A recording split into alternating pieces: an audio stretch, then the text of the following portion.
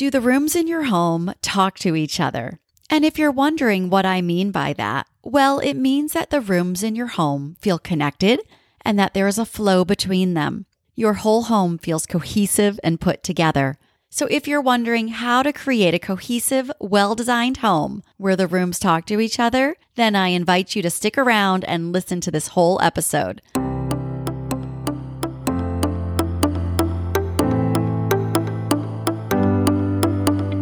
Welcome to Design Your Home, the podcast that helps you design and decorate your home with confidence. I'm your host, award-winning interior designer and real estate investor, Sally Sorcelli, here to help you create timeless designs that'll make your home or investment property stand out. Thanks for listening.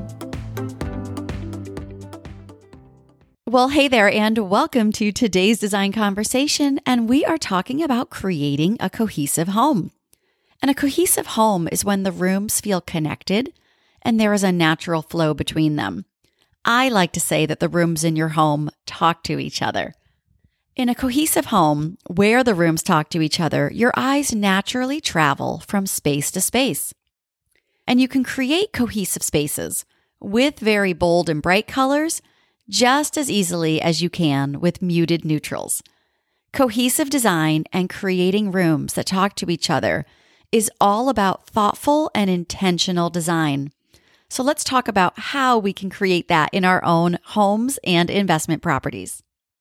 But first, why are cohesive homes important? Well, there is a sense of ease and calm with cohesive, well-designed spaces. Cohesive spaces feel very soothing, and they visually feel easy, and they don't feel overwhelming.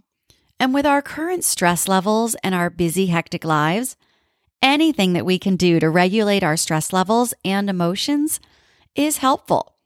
And if you're listening for design tips for your investment property, like an Airbnb or your MTR, which is your midterm or medium-term rental, creating a cohesive home will actually attract more eyes on your property, which leads to more bookings and more money in your wallet. So this episode is a must listen to for my homeowners and my real estate investor listeners. So now let's get into how to get that cohesive home with some cohesive home tips. The first tip I want to share is to have consistent flooring. This is especially true in smaller homes. Having the same flooring throughout your space makes your home feel larger, and the spaces will naturally flow and feel connected and talk to each other.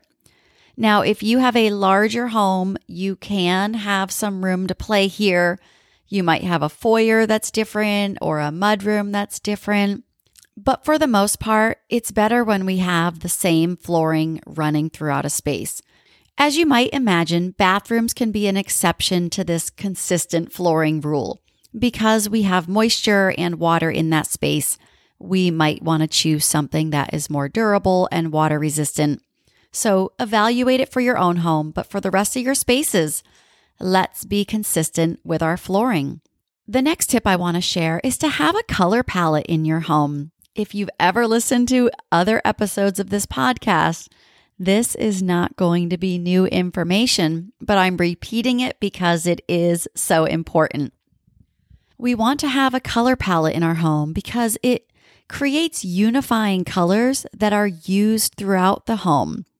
And here we're talking about 3 to 4 colors that are consistently used and repeated throughout your space. And if you're wondering, well, how much of each color should I use? Let's break that down easily. I like to break it down into 60, 30, 10.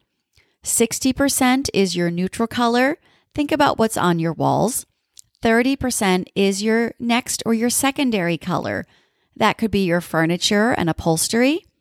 And then the 10% is your accent color that you can use in your accessories and art. And yes, you can add a 4th color for some variety. It's a little higher level to add that 4th color, but I'm confident that you can do it. Now, I do have a podcast episode dedicated to color palettes, which I'll link to in the show notes. In my own home, my color palette consists of browns, whites, and blues. And I actually use that same color palette in our investment property, which is a month-to-month rental, commonly called an MTR. And I'll share photos of that rental property in the show notes. But the trick with your color palette and the colors within your color palette is to have varying shades of each color, because that makes your home look more thoughtful, that you didn't just purchase everything in one store display and everything looks the same. Because using the exact same colors would look flat, even a little boring, and actually a little distracting. So in my home, like I mentioned, I have browns, whites, and blues. If I put the exact shade of blue, let's say navy, for example, in every room in my home, then your eye would keep hitting that navy here and navy here and navy here, and it might actually get distracting. But instead, I have varying shades of blue. I have some lighter blues, I have some medium tone blues, and I have some darker blues. Our brains are signaling that it's that blue color, but having some of that variety keeps it from feeling distracting or boring, like we just bought the whole store display.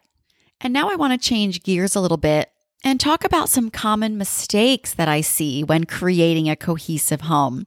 And the first one is trying to mix different design styles. For example, industrial or boho or farmhouse or coastal, although there's lots of other design styles out there. If you don't know what you're doing and you're newer to design and that design muscle hasn't been flexed too much yet, you're taking a big and potentially expensive risk by mixing up those styles. There are deliberate thoughts and strategies that you have to consider when doing that, so it's done really well and looks like an asset, not an eyesore. And this is something I work with my one-to-one clients and my design students with. But for anyone new to this, I don't recommend mixing design styles because it's a bigger risk that you could make a lot of mistakes with. And then another mistake that I see is trying every design idea that inspires you from Instagram or Pinterest or HGTV. And I get it. It can be hard to rein ourselves in. We might see this idea we love on Instagram and another one on Pinterest. And then we watch an HGTV show and see this other amazing idea. And then we want to do them all. But what ends up happening is those spaces might look disjointed and thrown together if it isn't done well and there isn't some key elements of design that unify those amazing ideas you saw. So here's what I'm going to recommend instead is that you choose a lane and stick with it. As tempting as it can be to want to try all the amazing ideas, more often than not, I see this done poorly.